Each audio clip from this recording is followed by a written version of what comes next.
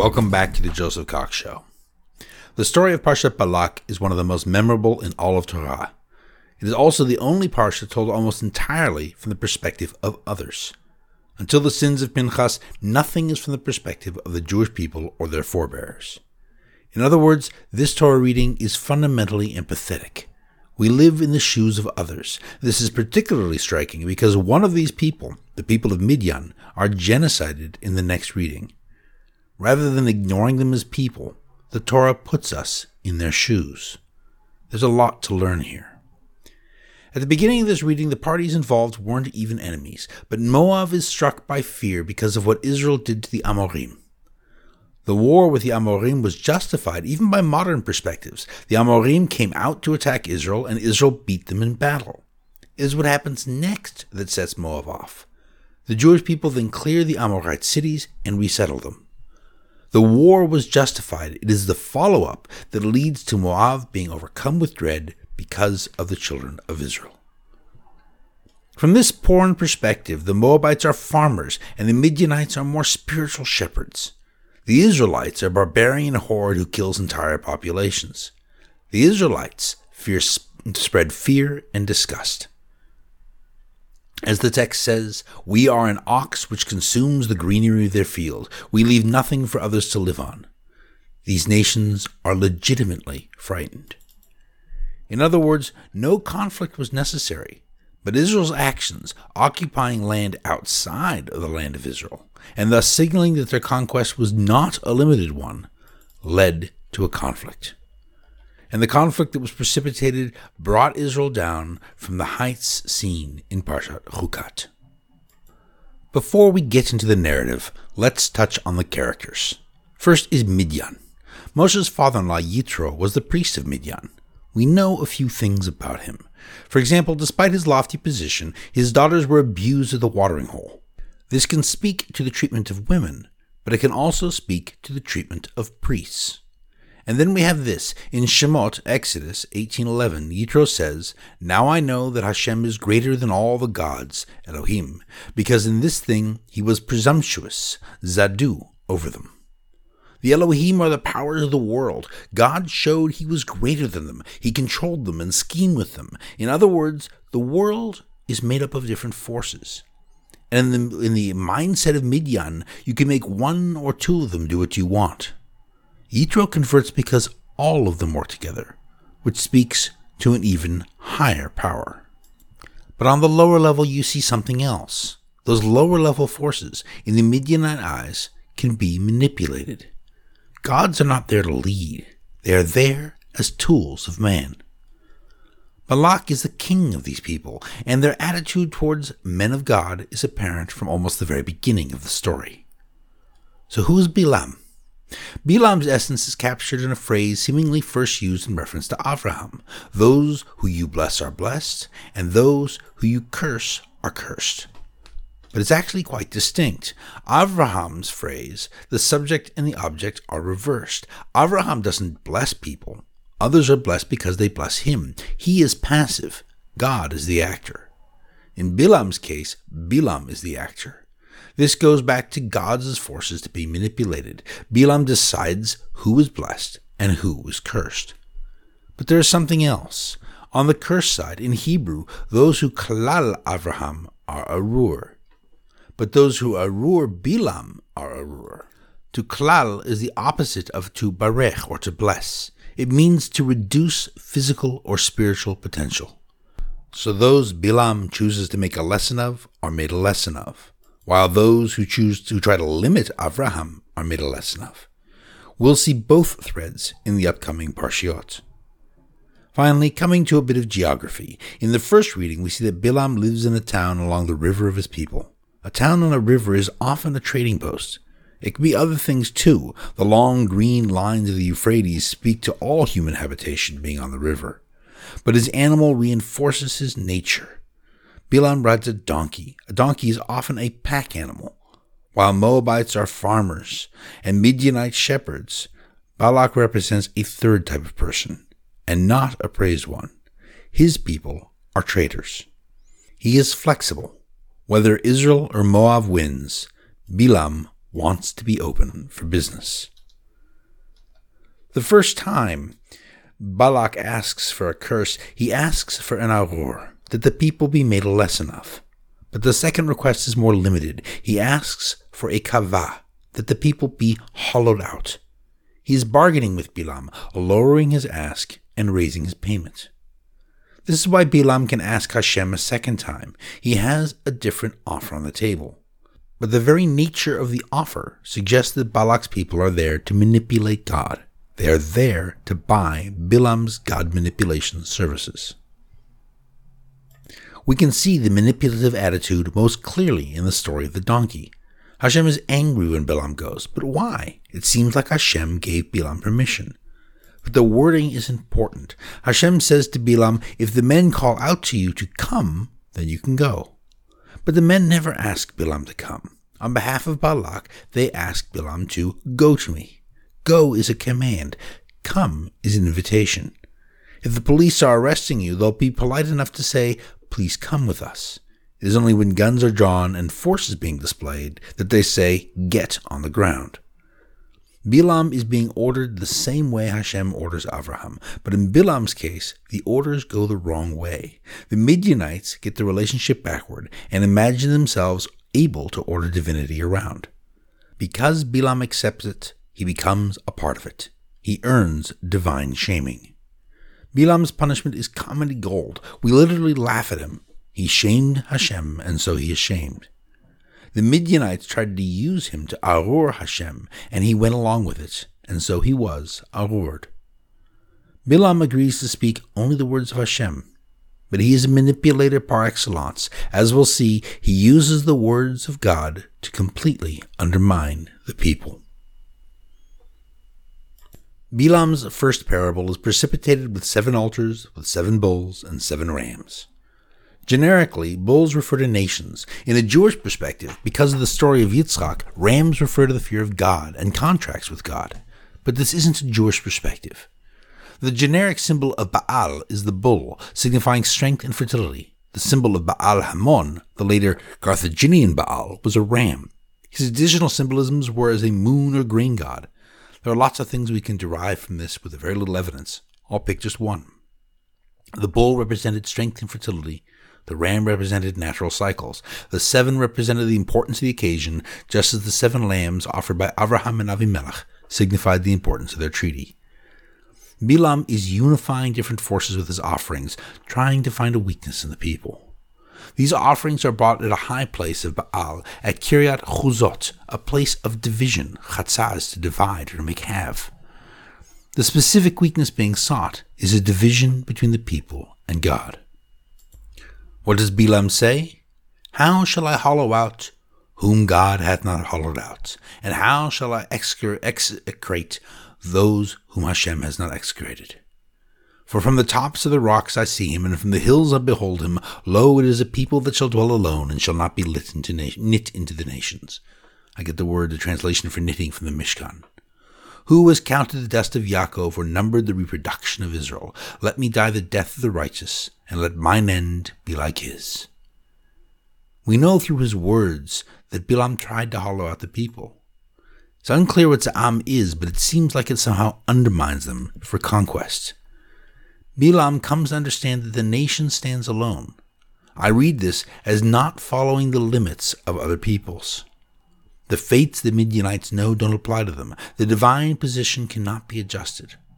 The last line is rhetorical. Hashem has counted the dust of Yaakov, and with the shekel we did too, but nobody else can. The people cannot be limited by others. Finally, Bilam does suffer the death of the righteous. He is remembered more than anything else for the words of the Matovu. His words are carried forward by the people of Israel. Rather than being a failure in the cursing game, this parable serves Balak perfectly. It provides the first lessons in what he must do to defeat the people. He can't distance God from the people, and so he has to distance the people from God. He must knit the people into another nation so that they do not stand alone, and he must somehow mess with the, quote, number of reproduction of the people, perhaps by interfering with it. Balak complains, but Bilam says, I have to say what God tells me. We can read this as a rejection of Balak, but we can also read it as Bilam telling Balak to read between the lines. One of those lines is that God cannot be manipulated. With the second parable, we see the same offerings. This time they are offered at Tzofim, at the top of Pisgah. It is a prominent place that looks down on wealth. It is a spiritually important place. Safa, which is probably the root of Tzofim, means lookout, cover, or watchtower. What does Bilam say here? None hath beheld iniquity in Yaakov, neither hath one seen perverseness in Israel. The Lord his God is with them, and the shouting for the king is among them. God who brought them forth out of Egypt is for them like the lofty horns of a wild ox. This is like the nightmare Moab had at the beginning of the reading, the bull that licks up the land, and not the tame nation that follows the rules. For there is no enchantment with Yaakov, neither is there any divination, Kesem, with Israel. Now it is said of Yaakov and of Israel, what hath Hashem wrought? Behold, a people that rises up as a lioness, and as a lion does he lift himself up. He shall not lie down until he eats of the prey. The word is treif, which now means the opposite of kosher. And drink of the blood of the slain, which of course is deeply prohibited in Judaism. The location is one of looking out from spiritual prominence. Bilam is looking for a spiritual weakness in the people. He finds none. There is no sin or perverseness. God is their power. Specifically, there is no enchantment or divination. The people are free of spiritual manipulation. Only the last line offers hope. The people will lay down when they eat treif and drink blood. They are linked like the bull and the ox. But Bilam is coming to a solution. The treif and the blood lend it. The people can be brought down when they sin. Balak tries to stop Bilam after this parable. But Balak isn't quite getting it yet. And Bilam refuses. He says, all that Hashem said to me, I have to say. There's another message here. There's an unspoken consequence if Bilam fails to do what he is obligated to do. And there's a consequence if the people fail to perform their obligations as well. The third parable is delivered at Rosh HaPeor, which looks down on the desert. The words used are the same as with Az Yashir Yisrael. The desert can also be translated as riches, as I translated it there. But instead of being looked down from Pisgah, Bilam is looking down from Peor. Peor means exposure. Bilam is seeking to expose a weakness. This time he doesn't try to manipulate God. He sees God, wants to bless the people, and so he looks towards the wilderness, lifts his eyes, and sees the people. His eye has opened. He has exposure. He recites the famous Matovu, how goodly are your tents. He points out that the family acting within their tents are the source of the people's power. And then he says a line I love. As valleys planted, as gardens by the riverside, as tents set firmly by the timeless God, as cedars on the waters. The valleys of the Nachal, the spiritual waters of Israel, they are not planted normally, they flow, but here they are set into the land. And we have more contradictions. Gardens by the river, where they might normally be swept away. Tents of the timeless God, bringing the temporary and permanent together.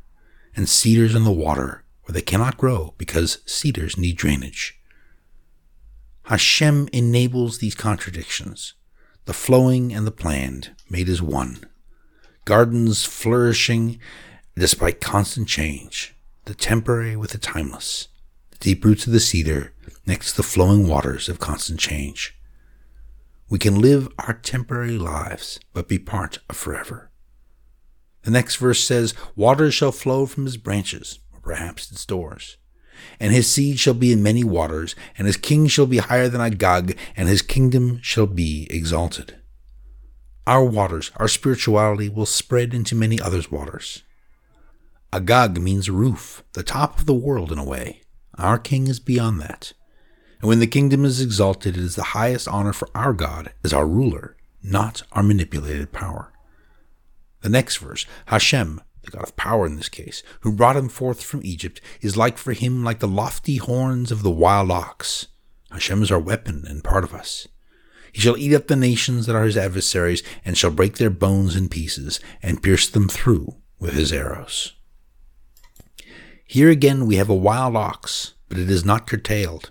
A non-wild ox is the representation of a nation. A wild ox is the representation of a wild nation.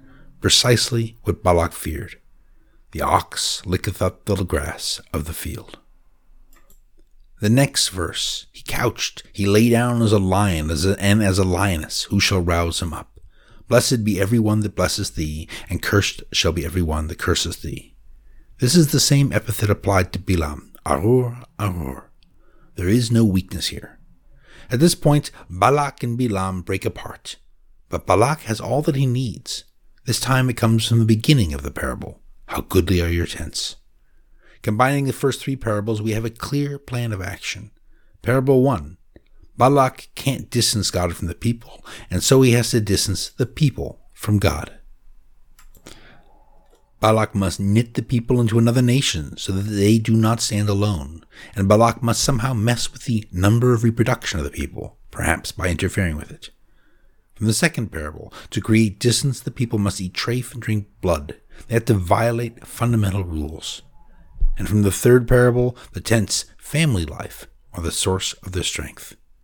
From here it is a short leap to using women to lead the people away from their families and away from Hashem. Bilam has earned his pay, but Bilam is not done. He has a fourth and final parable. He predicts that the stars, the fates, will come from Israel. The fates won't determine Israel, quite the contrary. Israel will rule, and it will tear down its enemies and possess them. There is no protection. The age of Amalek and the rocks of Cani cannot protect them. The people can float in the waters and attack Ashur, which is far inland on a river. In essence, the spiritual waters of the people mean that nobody is safe. This final parable is a warning to Balak. You might have a recipe for bringing the people down a notch, but the results of your actions will destroy you. Balak dedicates the families of Moab to the mission of the nation. He uses the women to break down the people, and it works. In response to the sins, Hashem says to string up the leaders, and then Moshe says to kill those who join Baal. Nobody does anything. Only Pinchas follows both commands. He is not extra legal at all, but as we can see next week, the damage has been done. No longer are the people governed by Hashem. Now they are governed only by the law of Hashem. Pinchas's actions, commanded by God, are no longer within the law. Fundamentally, the relationship Bilam described has been fractured. The parables are no longer true. Certainly Midian suffers, but fundamentally, we do too. All this unnecessary loss and destruction is caused by one thing. We occupied the cities of the Amorim.